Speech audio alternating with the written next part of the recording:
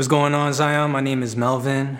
And before we get into today's message, we're going to be in Colossians chapter 1, beginning on verse 9. But before we get there, I just want to say a quick prayer for us.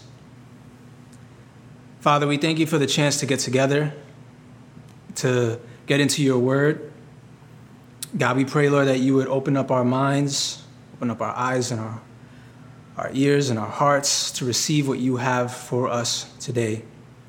Give us the strength to live in response, to live out of a good response to this message, Lord. Lord, I pray that you would give me the power that makes preaching easy, and God, that you would help us leave here changed. In Jesus' name, amen. You ever speak to a kid and you ask them for their age and they tell you, I'm 4, but I'm going to be 5. And they usually do this thing with the arms, right? Well, recently, I share that because recently my family and I, we went to the park for an art event. And someone asked my son, how old are you? And with a straight face, kid you not, he looked at them and said, 23. Didn't react. And the guy, knowing full well that my son is not 23, because I can't be the father of a 23-year-old, right? Looks at him and says, are you sure you're 23? And he goes, and he cracks a little smile. He goes, no, I'm 5. My son's actually 2. Going on 3, all right? Shout out to the hand situation the kids do. But I say this story because something that's evident with children is that they want to grow up. At any time in life, you probably remember where you wanted to grow up. Maybe is you couldn't wait to go to school, or you couldn't wait to leave school, graduate. Or maybe you wanted that license so you can get your car or your first job, or you wanted to move out, or maybe you're looking forward to retirement. I don't know, but at some point in our lives, all of us have wanted to grow up. And it's no different spiritually. Spiritually, what we find in this passage today is that the Apostle Paul is praying that the church would grow. See, last week, we started a series in the book of Colossians, and we are in our second week in this book. And typically, in the time that Paul would have been writing this letter, because it's actually a letter, there would have been a really long introduction, and this is actually no different. So today, we're still in the introduction, but what happens is the Apostle Paul, the sent one, which is what apostle means, it's a fancy term, what he does here is he shifts into a prayer that he is praying for the Colossian church, and it's a prayer of spiritual growth. Now, the text that we're reading, I'm going to just preface this, it's a bit layered, all right? It's written in what's called an infinitive structure, and so what happens is that it's like an onion, right? Where you peel away and you just have another layer underneath, and he starts to narrow the scope of his prayer a bit. So first he starts off with how he prays, then what he prays, why he prays it, and who he prays it to. So that's going to be the structure that we get into for today. So let's pick up in the passage in Colossians chapter 1, beginning in verse 9. And so from the day we heard, we have not ceased to pray for you, asking that you may be filled with the knowledge of his will in all spiritual wisdom and understanding, so as to walk in a manner worthy of the Lord, fully pleasing to him, bearing fruit in every good work and increasing in the knowledge of God. May you be strengthened with all power according to his glorious might for all endurance and patience with joy, giving thanks to the Father who has qualified you to share in the inheritance of the saints in light. He has delivered us from the domain of darkness and transferred us to the kingdom of his beloved Son, in whom we have redemption, the forgiveness of sins. And so I'd like to start, my first point is pray with earnestness. And I'd like to start with that first phrase in verse 9, pray with earnestness. Now, earnestness, dictionary definition, is a mix of sincerity and intensity. All right, and what you're going to notice is that Paul starts off the passage by saying, and so. And what he does by doing that, and I'm not just, what he does by doing that is he links this prayer to the text that we read last week, beginning in verse 3 to 8, where he's giving thanks. And so in other words, he's praying out of a thankfulness. But it's not just those two words that tell me that he's trying to link this prayer with the thanksgiving that he gave previously. See, there's a lot of correlation between last week's passage and this week's passage. And it goes to show me that the author is really trying to prove a point here and link these two thoughts together. Just think about it, right? So from the day we heard, and so that thankfulness, beginning of verse 3, we always thank God. He says, from the day we heard, we have not ceased to pray for you. In other words, he prays always. Look at verse 3. We always thank God, the Father of our Lord Jesus Christ, when we pray for you. Finally, I'll just give one more example. He talks about bearing fruit in this text that we're in today, in verse 10. He talks about bearing fruit as well in verse 6, in the text that we talked about last week.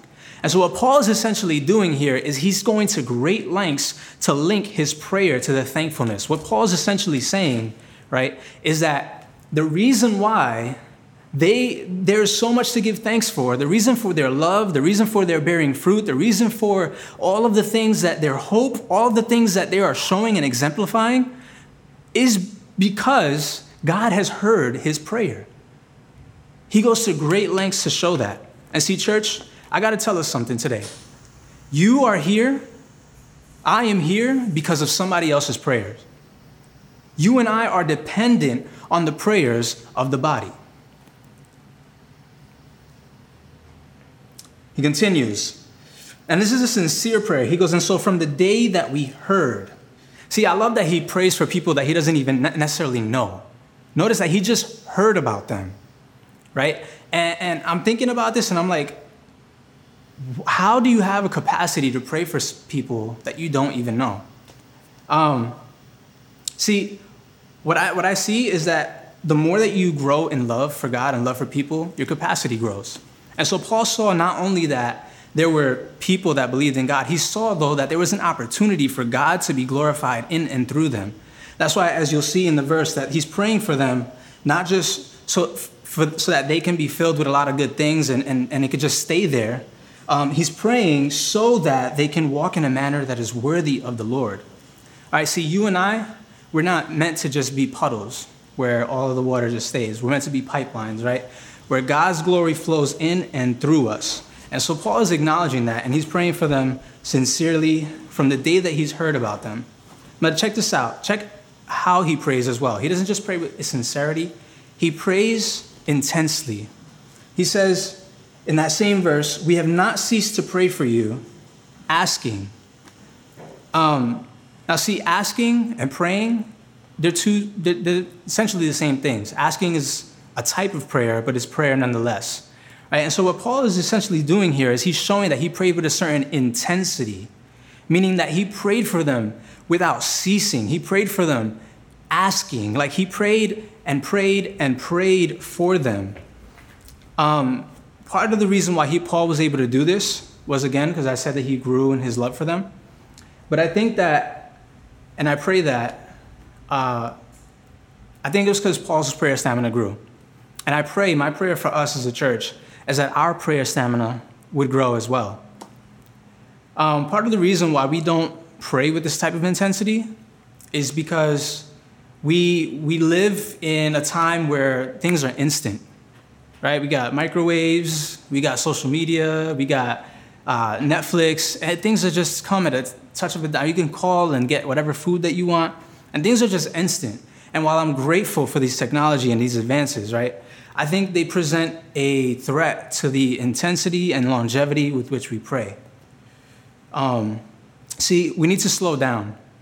As a church, we try to do this once a month with our prayer and fasting. But we can also do this by, writing things down, keeping our prayer lives a bit more organized. And so I took it upon myself recently. I thought about a lot of the people that I don't pray for. And it's because out of sight, out of mind. And so I took it upon myself to write down names, right? And I encourage you to do this as well. Write down names. Maybe it's a prayer journal. Maybe it's cards. Maybe it's something like that. But write things down. Put a verse next to that name and pray for those people consistently. Organize your prayer life. Have a time that you carve out for that. Okay? But as you do it, you'll grow. And so my encouragement to us as a church is not necessarily like to do this tomorrow or today, but to just take that next step in our prayer lives. And our capacity will grow as we continue to do that faithfully. Now, we see how Paul prays, but we transition into what Paul prays. We're still in verse 9. And so from the day we heard, we have not ceased to pray for you, asking that you may be filled with the knowledge of his will in all spiritual wisdom and understanding. See, I want to hone in on that word, filled. When Paul is asking for them to be filled, he is desiring this fullness of what God has to offer. He's desiring the fullness of God to be present in and among the church. And you see, this is the difference between being tipsy and drunk, like completely gone, right? And I know that example may seem a little bit like it may hit people the wrong way, but this is actually an example that Paul uses in another scripture in Ephesians chapter 5, verse 18, where he says, "And do not get drunk with wine, for that is debauchery, but be filled with the Spirit." You see, there's a contrast between being drunk off of a substance and then being filled with the Spirit. So what he's saying is don't be filled with this, but be filled with this thing, right? And so Paul is desiring that for the church. See, you and I, we don't need half of God. It's like, all right, God, you do this part and I'll do the rest. No, see, we need all the help that we can get from God. We need all of it. Church, we're constantly filling ourselves with things, right? We're filling ourselves with, our work, entertainment, social media, all of these things. And they're not necessarily bad, right? But they keep us busy and they distract us from what's most important. I read a quote recently by a pastor where he said, "If the devil can't make you bad, he'll make you busy." And I think that's what happens when we fill ourselves up with a lot of these good things, but we're not focused or thinking about being filled with the Holy Spirit. And this is Paul's prayer for the church. See, Paul desires that the church would be filled with the knowledge of his will. It keeps going. Check it out in verse 9. Being filled with the knowledge of his will in all spiritual wisdom and understanding. You ever hear a song where somebody directly uses a lyric from an older artist, right? What they're doing there is they're paying homage, and they're just they're picking up on what that song meant and using part of that in their song, right? They're using that lyric to translate into the song that they're doing. And what Paul's essentially doing here is similar. See, all throughout the Old Testament, where there were references to knowledge, wisdom, and understanding in relation to the Spirit, right? It was always because of the Spirit's filling that they would have this knowledge, this understanding, this wisdom. And so he's basically referencing a lot of these Old Testament verses. And I'll give you one just as an example.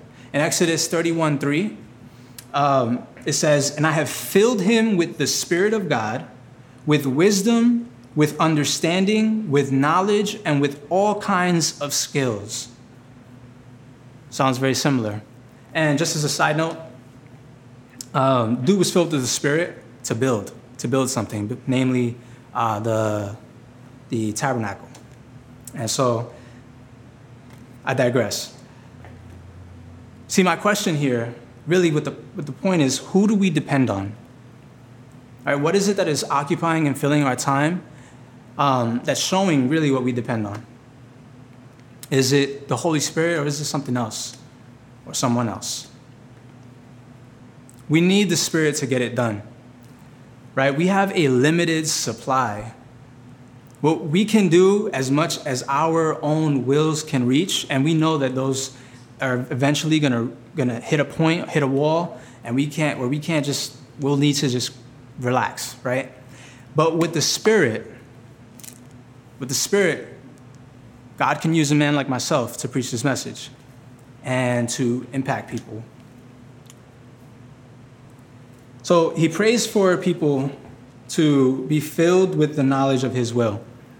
What he's doing here as well, right, is he intentionally uses a word for knowledge that I want to call on. He uses the word epignosis. And this is different than the word that he'll use later on in Colossians 2:8, around that area, where he talks about the knowledge that other people are trying to give. So Paul uses this word that means knowledge, but really it means a knowledge that has practical implications. And so what Paul is trying to say is that knowing God's will should also lead to you doing his will. All right? See, we live in an age of information where you can Google something for 5 minutes and sound like an expert, right? But knowing a lot about something doesn't mean you actually know that thing. It just means you know a lot about it. In the dating world, they call that stalking, right? So that's not the type of knowledge that Paul is talking about here. What Paul is saying is that we can know the will of God through the Spirit, and we can act on that will. And see, the will of God, a lot of times is, put as this like very, abstract thing. But he also goes on to say another way that we can know the will of God. And that is by bringing God pleasure when we depend on the Holy Spirit to show off how much God is worth. I said a lot there, but we're going to transition and we're going to see this in verse 10 here. So we move from not just how Paul prays to what Paul prays, which is for the church to know God deeply. Now we're moving into the why Paul prays. And this brings me to my third point, which is pray for the church to represent God well. We're going to read verses 10 through 12 here, Colossians 1, 10 through 12. So as to walk in a manner worthy of the Lord, fully pleasing to him, bearing fruit in every good work and increasing in the knowledge of God. May you be strengthened with all power according to his glorious might, for all endurance and patience with joy, giving thanks to the Father who has qualified you to share in the inheritance of the saints with light. See, Paul now gets into some specifics. How is it that we know the will of God, that we show off, right, his glory? He talks about the first thing here he says is to walk in a manner worthy of the Lord. Now, living in a manner worthy of the Lord doesn't mean that we earn God, right? That we're worth God. What it means is rather that we live in a way that shows off God's worth. In other words, God is infinitely worthy. God is amazing. God is awesome. God is great. And living in a way that shows that off. See, when we live in sin, when we live, just in not grateful for what he has done, then that's going to show a different thing. That's not going to give God glory. That's not going to show his worth. So God, here's how we can do this. Actually, let me back up. He says, pray that the church, he also prays that the church would bring God pleasure. So he says, live in a way that is worthy of the Lord, fully pleasing to him. Is God pleased by our worship?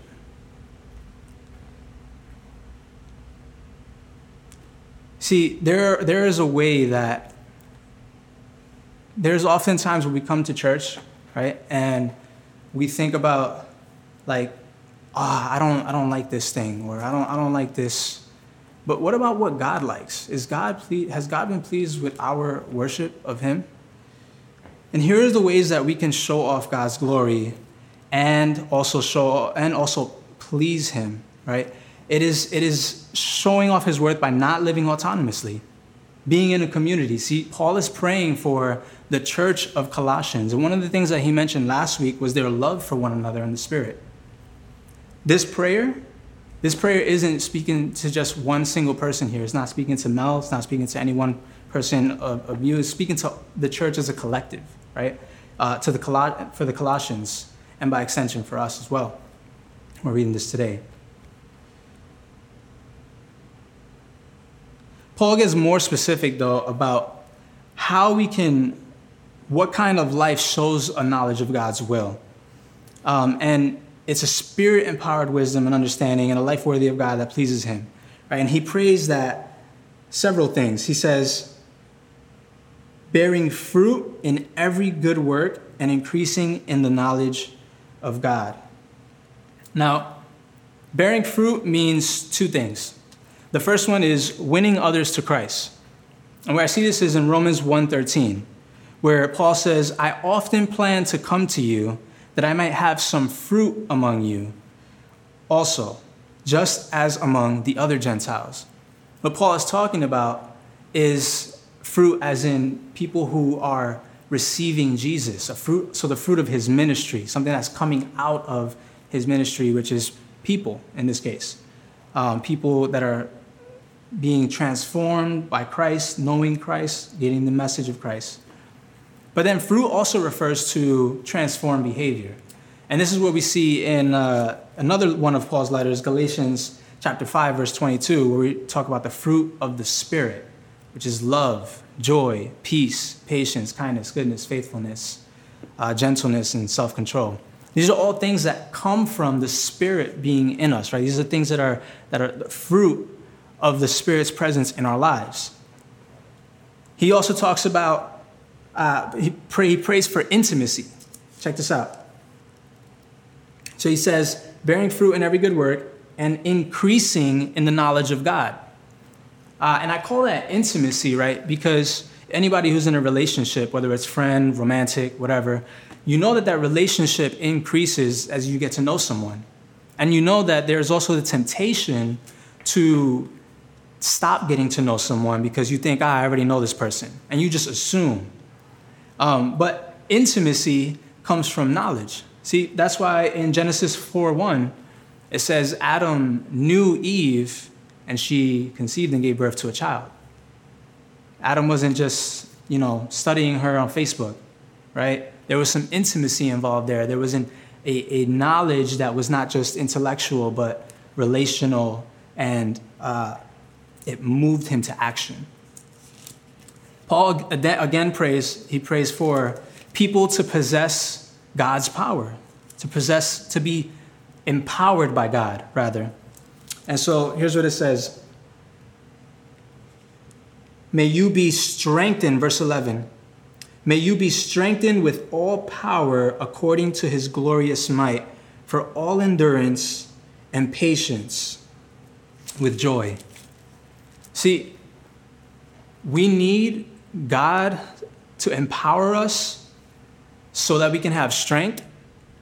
Our own strength is limited, right? Do not do things in your own strength, right? But lean on him. That's Proverbs. Our own strength is limited, so we need the Holy Spirit to strengthen us and embolden us, right? Where he's using us, human beings, to do what is a supernatural work. We're not strong enough for that, so we need God's strength for it. Then we talks about for endurance. Guys, we're living in 2020. I don't need to tell us that life is hard. Right? We all know that life is hard. And for us to endure and to continue, but not just to drag, but to continue and to move forward, that is going to take endurance, an endurance that only the Spirit can empower. He talks about patience, waiting, okay? And he talks about joy.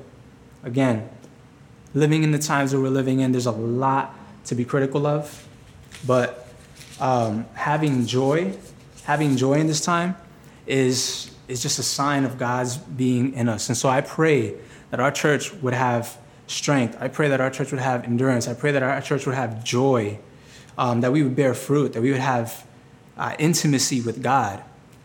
But then there's another thing that he prays, and it really moves me into the last point today. And it is pray out of gratitude for what God has done. So he says, and we pick up in verse 12, giving thanks to the Father,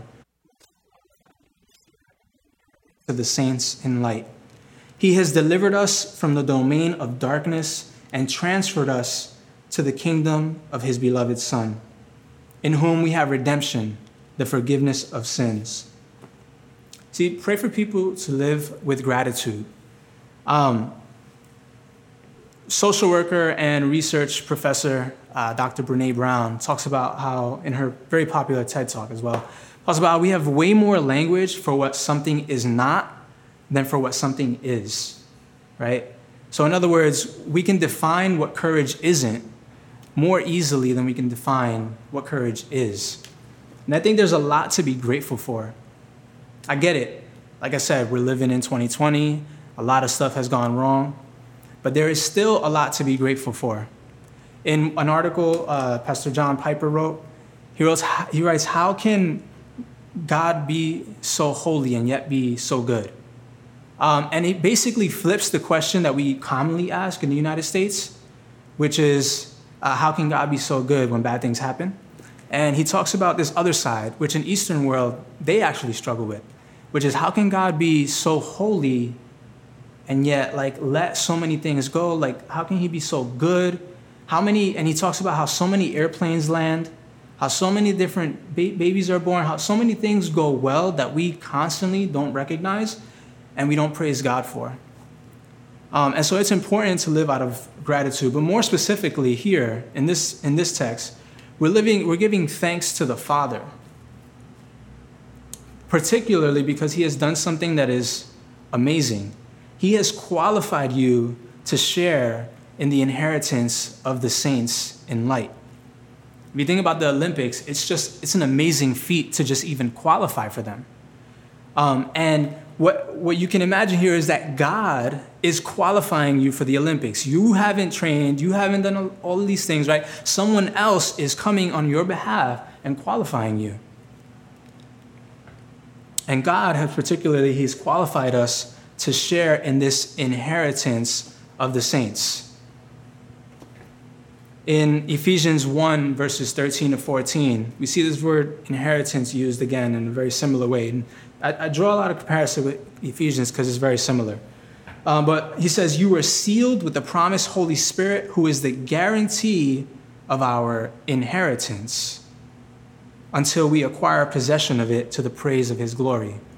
In other words, what we're getting here, the inheritance that we're getting is the glory of God, right? But we've already have a down payment that we received, the glory that exists within us, which is the Holy Spirit's presence in our lives. See, you and I, we have no business being here.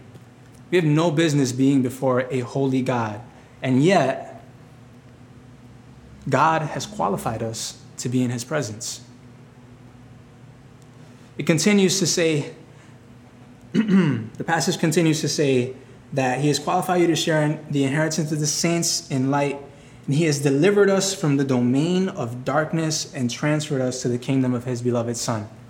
And many of us have experienced darkness before, right? And I don't know if you've ever been in the country where it's dark, but you can't even see your hand right in front of you, right? If you're out in the woods at night, that's how dark it gets. See, what darkness does is it hides the reality that we live in. It hides the sin. It hides the fact that there is a eternity that we will give it, and someone that we will give an account to. It hides all of that stuff. And what contrasts that in this text isn't light, right? The opposite here is the kingdom of his beloved Son.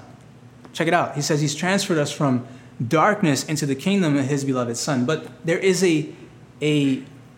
before this, he's talked about that we're sharing with the saints in light. There is an assumption here that we're also going from darkness to light. But I love that it's described as the kingdom of the beloved Son because, see, this isn't just an enlightenment. It isn't just that the light has been turned on and now you see all the roaches in your kitchen, right? And that's too real for some of us. But it isn't just that. It's that now that things that we have this knowledge, now that we know what's going on, right? Now we are also a part of this kingdom. We're moved not just from darkness to light. We're moved from darkness to the kingdom of God, of the beloved Son. We're moved into Jesus Christ's rule and reign on our behalf. His beloved Son, the loved Son, the good Son. That is the kingdom that we get to be part of. So we're not only just seeing what is good, but we're getting to be part of it. And you see, Jesus is not a king like the kings of this world. Jesus is a king that rules with power and grace. He is both the lion and the lamb.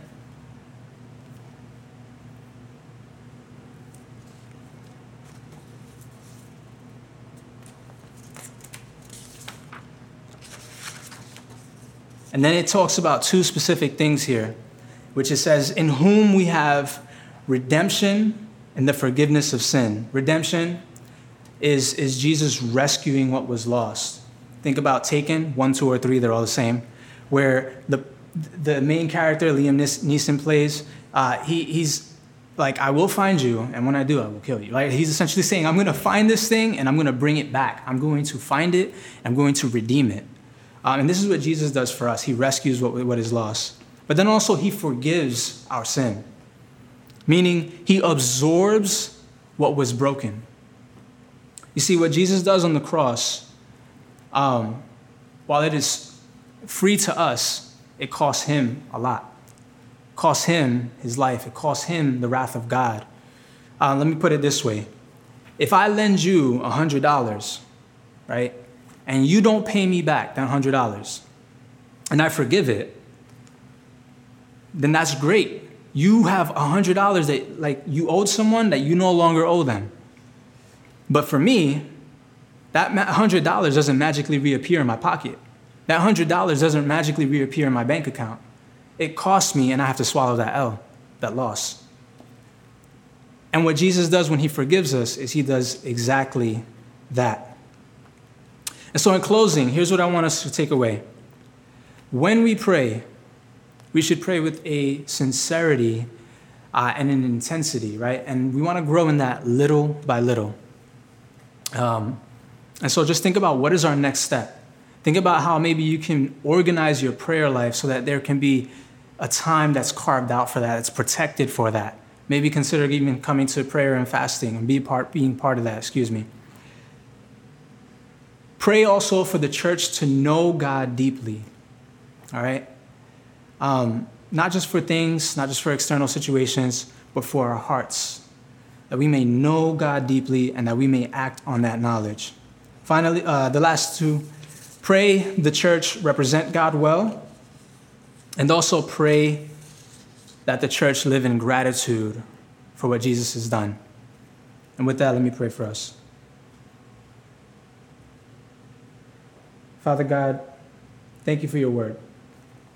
God, I pray, Lord, that we would live lives where we know you, know your will, have spiritual understanding and wisdom, where we would live worthy of you, God, showing off your worth, and even pleasing you, God, bringing you delight through what we do in our actions. I pray, God, that we would bear fruit, that we would grow in intimacy with you. I pray, Lord, that we would be thankful. And I thank you, God, because you have taken us from darkness to the kingdom of your Son. And it's in his blessed name we pray. Amen.